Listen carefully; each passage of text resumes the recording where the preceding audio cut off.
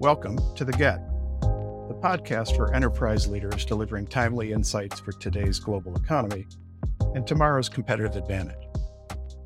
I'm your host, Chris Caine, president of the Center for Global Enterprise. And on today's podcast, we are exploring a series of issues business leaders need to understand and prepare for in the new year and beyond. Our regular listeners will know that before we close each program, we ask our guests, in one word or one phrase, tell us what emerging issue you see on the horizon that business leaders need to put on their radar. We call this our Emerging Critical Issues moment. In today's episode, we'll be hearing from 6 of our guests: Michael Spence, Dave Kappos, Victor Fung, Sam Palmisano, Jon Iwata, and Alex Fernandez. In our first episode of the new year, we want to fulfill a promise we made to our listeners to come back to the issues we see having a big impact on global business. We've selected 6 emerging issues cited by our guests and asked them to spend a few minutes with us to dig a little deeper into the reasons why these issues are on their radar and what CEOs need to consider and plan for. If these topics are not already on your radar, we hope this episode will bring them to your attention and start a conversation. And from all of us at The Get, we wish you a healthy and prosperous new year.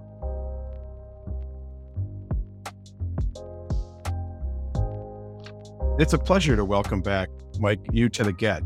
In our inaugural episode, we discussed the reshaping of economic and business relationships caused by geopolitical events, such as the Ukraine conflict, and how CEOs and business leaders should plan for a different global marketplace.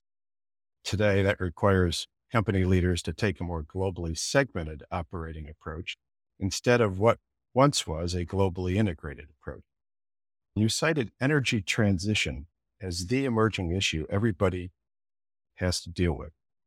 Can you elaborate on why energy transition should be a critical part of every business leader's strategy? Well, there may be people who disagree with this, but we're at the point at which we really do need an energy transition. This is a multi-decade proposition. It's got to be conducted on a global basis. It's very difficult to do because there are stakeholders who are all over the place on this issue. But the past summer taught us that climate change is with us. Corporate leaders need to do really 2 things, or think about them carefully. One is to get ahead of the game on planning for their own company's part of the energy transition. And that means sitting down and thinking carefully about energy efficiency, about the way operations are configured, about what the options are for reducing the carbon intensity of the company's footprint, and so on. I'm sure regulation's coming. It will be misguided at times. That it's an experimental process. I think it's important to get out ahead of that game. And then, especially for global companies, I think the second big component of this is climate change is now a kind of major economic event. These things come with a frequency and severity that we have not experienced in the past. And so I think the second part of a top flight sort of corporate approach is to start thinking about things like insurance, things like resilience of operations, and so on, in a world in which you can expect random but significant disruptions of your logistics. Airlines, we just saw an example of this in the United States. And there's going to be a lot of pressure from a lot of stakeholders, and some of it's not very helpful. So whether it's regulators or stakeholders, you have something to say that's well considered, thought through, options looked at, some rejected, and so on, so that you're ready for a world in which this is going to be a prominent part of everyday life. And you're talking about energy transition.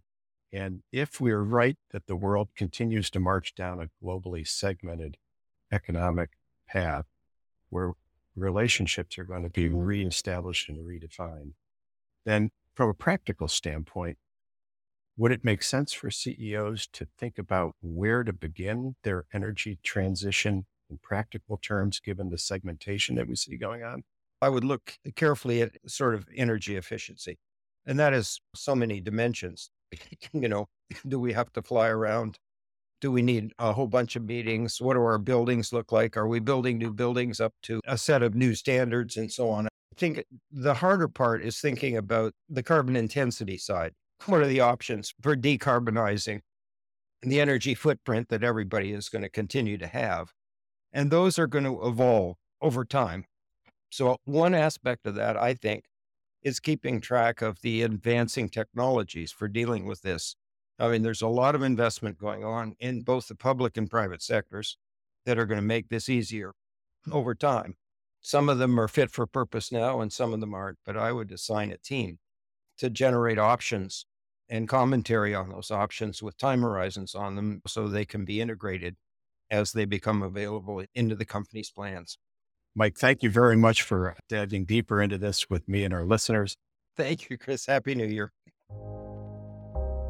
Continuing on the theme of restructuring economic relationships, for the past 40 years, the United States and China, the two largest economies in the world, have been leading forces for global economic integration. Today, both are signaling their interest in decoupling major parts of their economies from each other. The impact on the global economy is to be determined, but the need for CEOs to assess the impact of this decoupling is immediate. In episode 5, Dave Kappos, partner at Cravath, Swaine Moore, and former director of the U.S. Patent and Trademark Office, cited decentralized finance, or DeFi, as becoming mainstream during this period of decoupling and holding tremendous promise in a segmented global economy. Dave, thank you for continuing this discussion with us on DeFi. DeFi was a fringe libertarian concept 5 years ago, but it's still not a widely known or understood term. Can you tell us what DeFi is, and is it becoming a mainstream issue in global business today? Great to be with you again, Chris, and thanks for inviting me back to the Get. DeFi is simply access to capital without a centralized operator. So in traditional finance systems, you're dealing with intermediaries to whom we have some measure of trust that we grant. We've built a complex set of legal mechanisms to enforce promises, financial intermediaries that these trusted intermediaries make regarding our money. Now, DeFi, on the other hand, removes trust from the equation by relying instead on smart contracts that run autonomously, thereby put capital to use. And you can think of a smart contract on a sufficiently decentralized blockchain like Ethereum as an example, contract that runs exactly like any other software, meaning the promises that are made are enforced. They're enforced by the blockchain that the smart contract is running on rather than the law. So this is a little abstract. Let me briefly give an example. If you want to lend money in a traditional finance lending approach, you'll sign a contract with the borrower, and then you hope they repay the loan with the required interest. Now, perhaps you'll hold some of the borrower's assets as collateral to be sure. This is very traditional.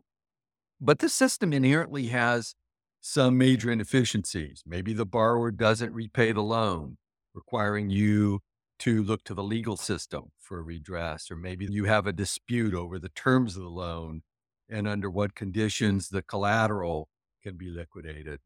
Well, with DeFi, with decentralized finance, all this ambiguity can be coded into the smart contract. As a lender, you provide liquidity to a lending smart contract. The smart contract takes care of matching the loan to a borrower who'll need to provide collateral to the smart contract in exchange for the loan. And then the smart contract and the code automatically liquidate the collateral if its value begins to drop to ensure you won't be left holding the bag. The smart contract otherwise manages the loan. So, and coming back to the beginning, the fundamental advantage of DeFi is that it takes centralized operators out of the equation. It takes trust out of the equation, and it enables access to capital based on blockchain and smart contracts and not based on all the intermediaries that we're familiar with in traditional financing. So it seems like it takes complexity out of the relationship, but it adds an element of risk to the relationship that may not have existed before. Is that right? It's an interesting question because if the blockchain is sufficiently decentralized, which is why I mentioned that, DeFi takes risk out of the system. It can completely eliminate the risk.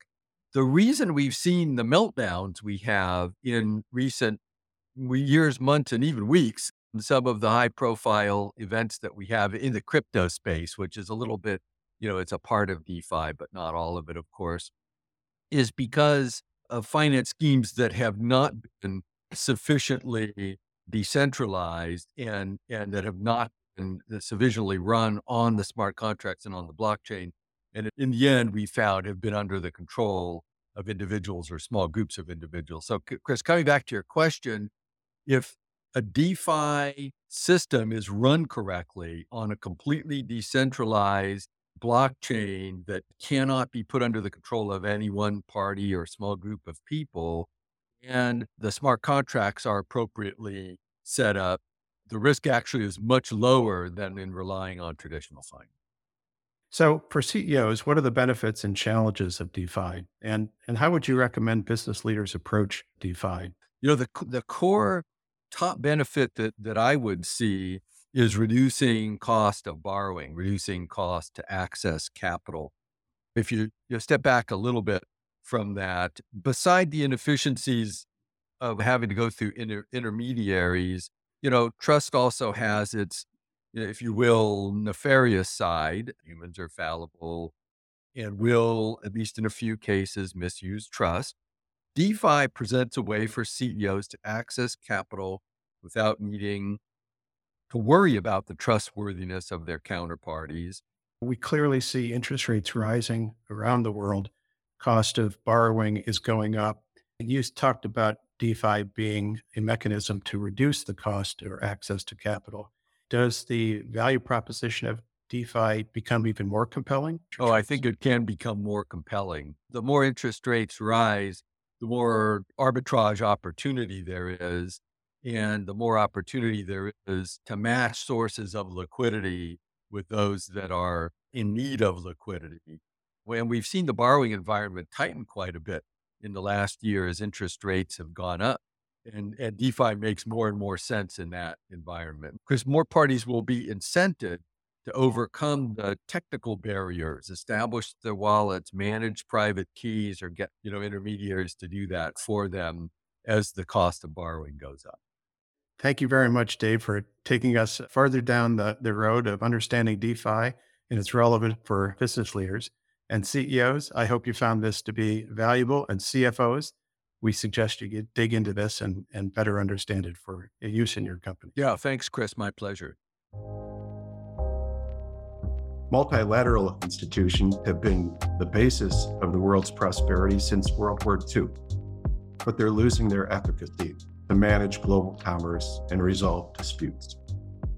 Victor, you proposed reconstruction of a global trading system from the ground up into large trading blocks that could replace our existing multilateral institutions as long as they were seamlessly connected.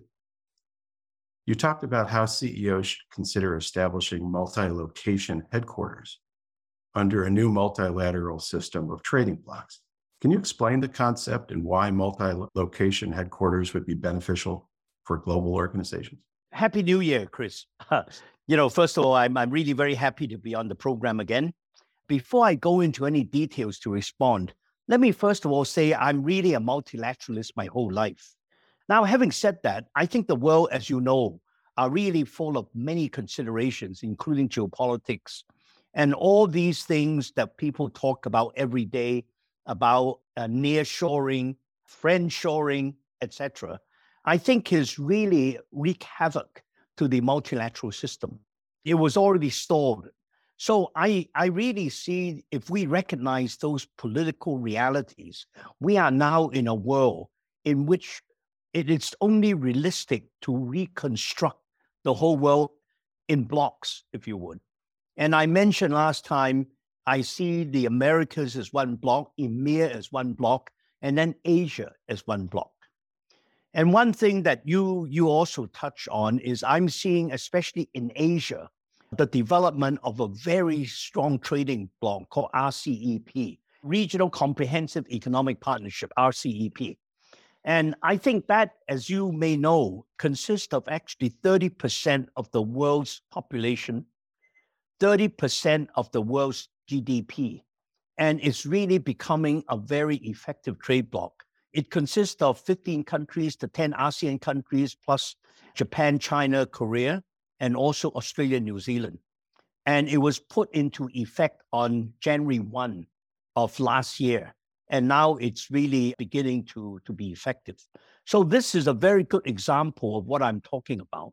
And I would expect that very soon, maybe in response to even RCEP's development, that other blocks will be forming, in the Americas, in the EMEA, and each of those will be, I think, much easier to integrate than if we try to integrate the whole world.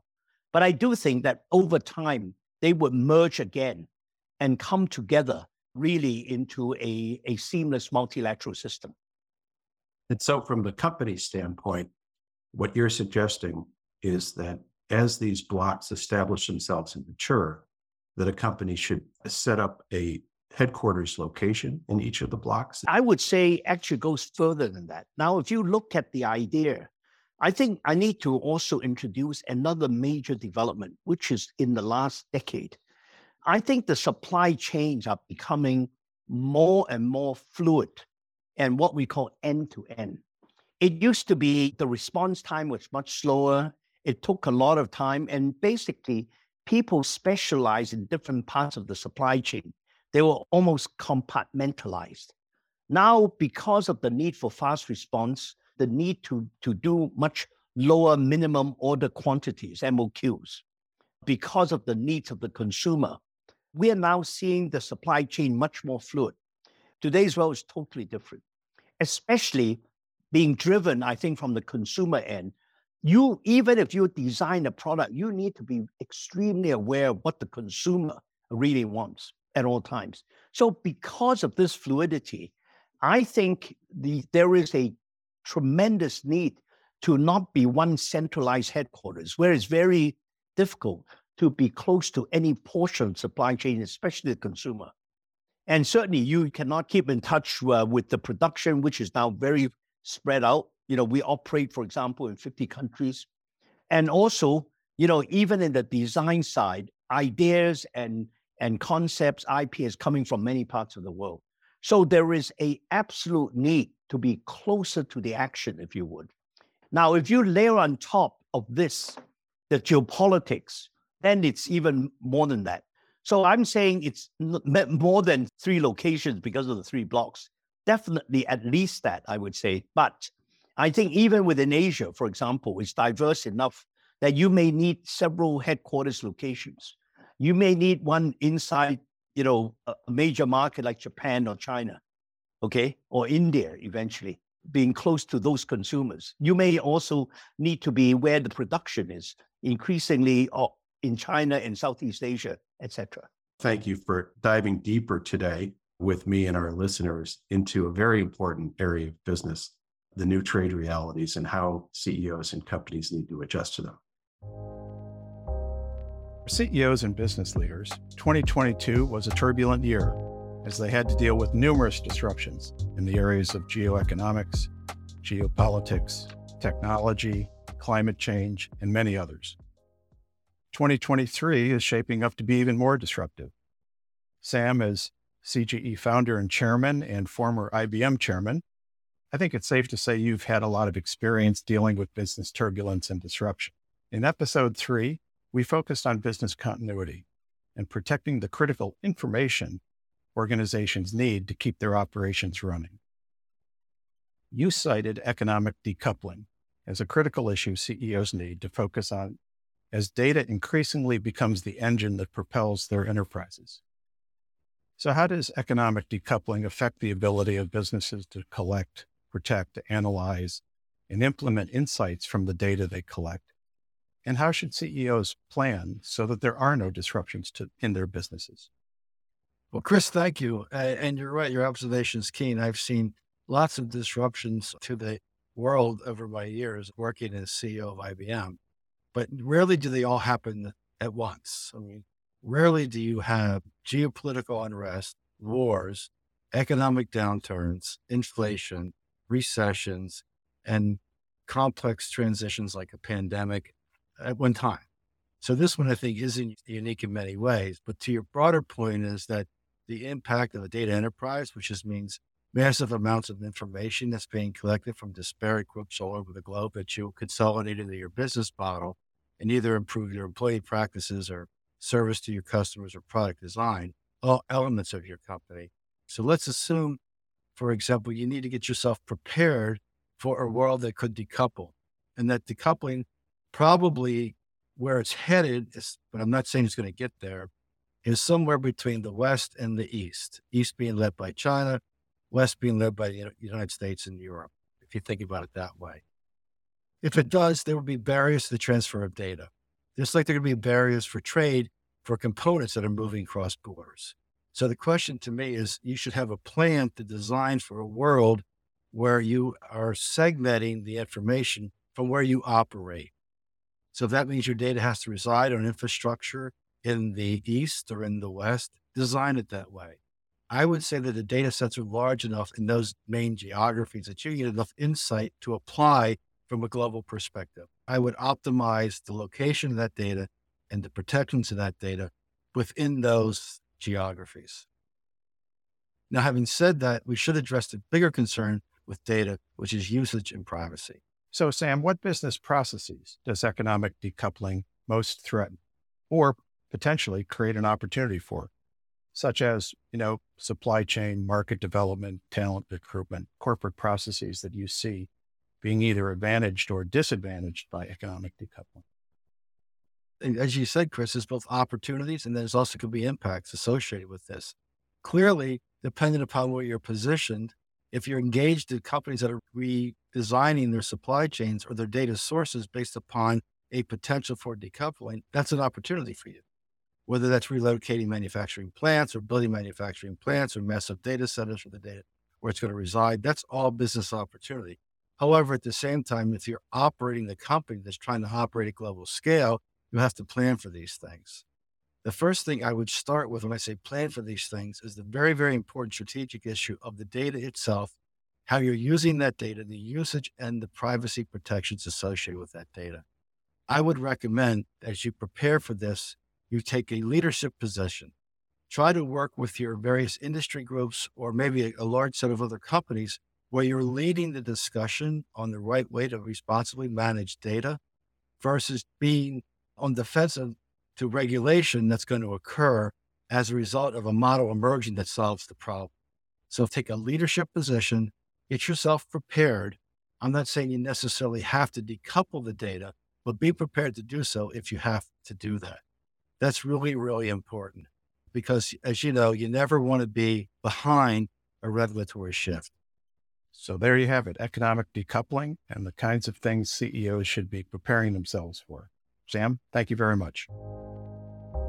A corollary to the importance of protecting the critical data organizations need to keep their operations running is understanding how new digital technologies such as artificial intelligence, machine learning, and algorithms are reinventing how business decisions are made. Jon Iwata, Executive Fellow at Yale School of Management and Managing Director of the Data and Trust Alliance, has been working with companies to address concerns around whether companies can be trusted with these new capabilities. In Get Episode 6, Jon pointed out that as businesses use algorithms to mine data to determine who gets hired or promoted or into the university, they need to be aware of potential bias and practice algorithmic safety. Jon, thank you for continuing our Get discussion on emerging critical issues. And for our listeners not familiar with algorithms and their increasing importance to all businesses, can you explain what you mean by algorithmic safety?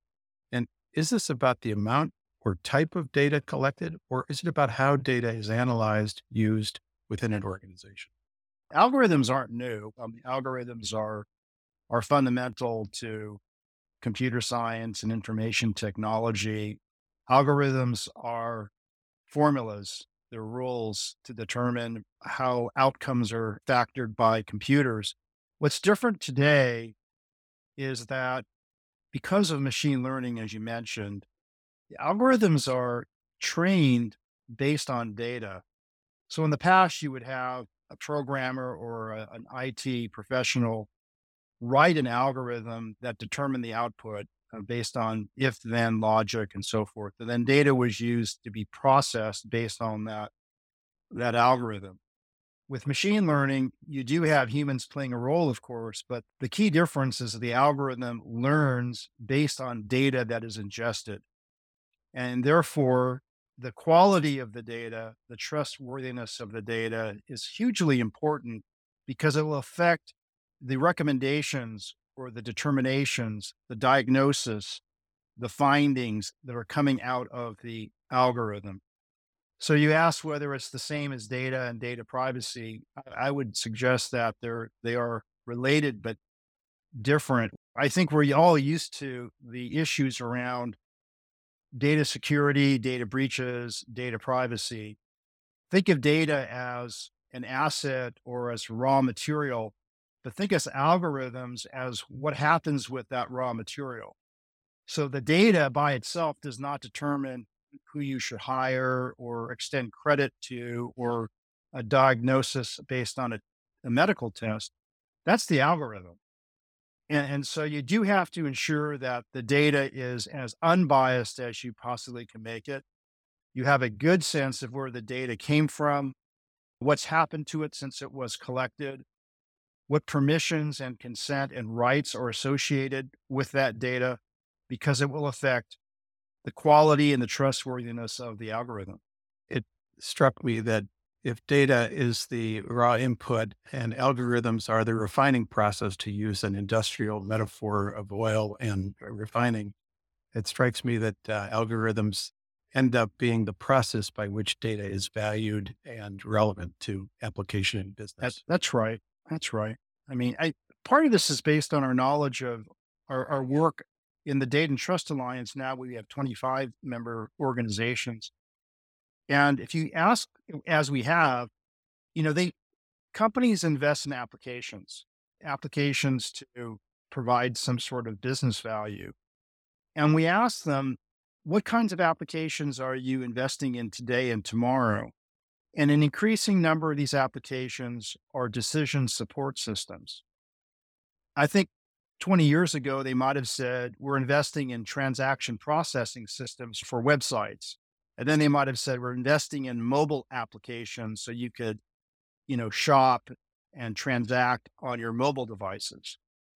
What's different today is that the investments increasingly are in decision support. You mentioned many, right? Who to hire, who to extend credit for, make a recommendation, help me, the human being, make a better decision. Those systems require data. The data has to come from somewhere. The algorithm is giving the output to the human being. Think about this, do that, don't do this. And that's a new class of applications. And it's because of this increasing use of machine learning and deep learning and other aspects of artificial intelligence. Thank you very much for allowing us to continue and deepen the conversation for our emerging critical issues around algorithmic safety. Thanks very much. You're welcome, Chris. Thank you. 2022 was quite a year for all things metaverse, presenting CEOs with a number of decisions to confront as they continue to transform their company's operations. One of these decisions is the metaverse and the promise the virtual world offers to deliver business opportunities using new kinds of digital assets and operating models. In episode 10, you helped our listeners understand the relevance of the metaverse to companies, but you also had a word of caution. You cited identity as an emerging critical issue. Can you elaborate for us on why you believe identity should be on the radar for business leaders? Yeah, absolutely. And Happy New Year, Chris, and to all the listeners out there. The number one thing for identity is really to protect not only the organization in terms of understanding who is accessing and who's interfacing with them, But depending on how their metaverse construct is put together and what you're actually able to do within that specific space, it's important that we understand and protect children from whatever is happening within that specific area. I think that as organizations begin to go out there and construct their own metaverses and they get enamored with all the endless possibilities of interactivity, gameplay design, and effective interactions, there may be a tendency to want to just do everything when they need to remember that there's also the ability for young children and really anyone to come on there. So it's important for you to know who is effectively there. And it's just good data hygiene to really understand who is interacting with your system. And ultimately, as a business owner, I'm always curious about how clean my data is and understanding who my consumer is so they can better target and better service their needs.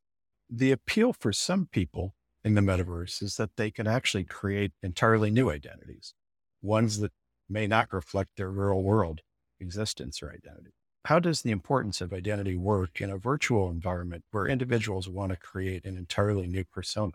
Yeah, so it seems to be like almost exact contradiction to what I just said a moment ago. But honestly, there are ways to still obscure people's personal data, but still know that you have access to understanding who they are. And I think that ultimately, in the end of the day, anonymity is a great thing, but at the same time, anonymity at no cost or no repercussions is not. So ultimately, what I can imagine happening here and what I think will happen is that there will always be a true source of understanding of who this person is that's only available specifically to the system administrators and people that are actually administering that specific metaverse experience. But still, you need to know who these people are, where they're from, and again, to protect children.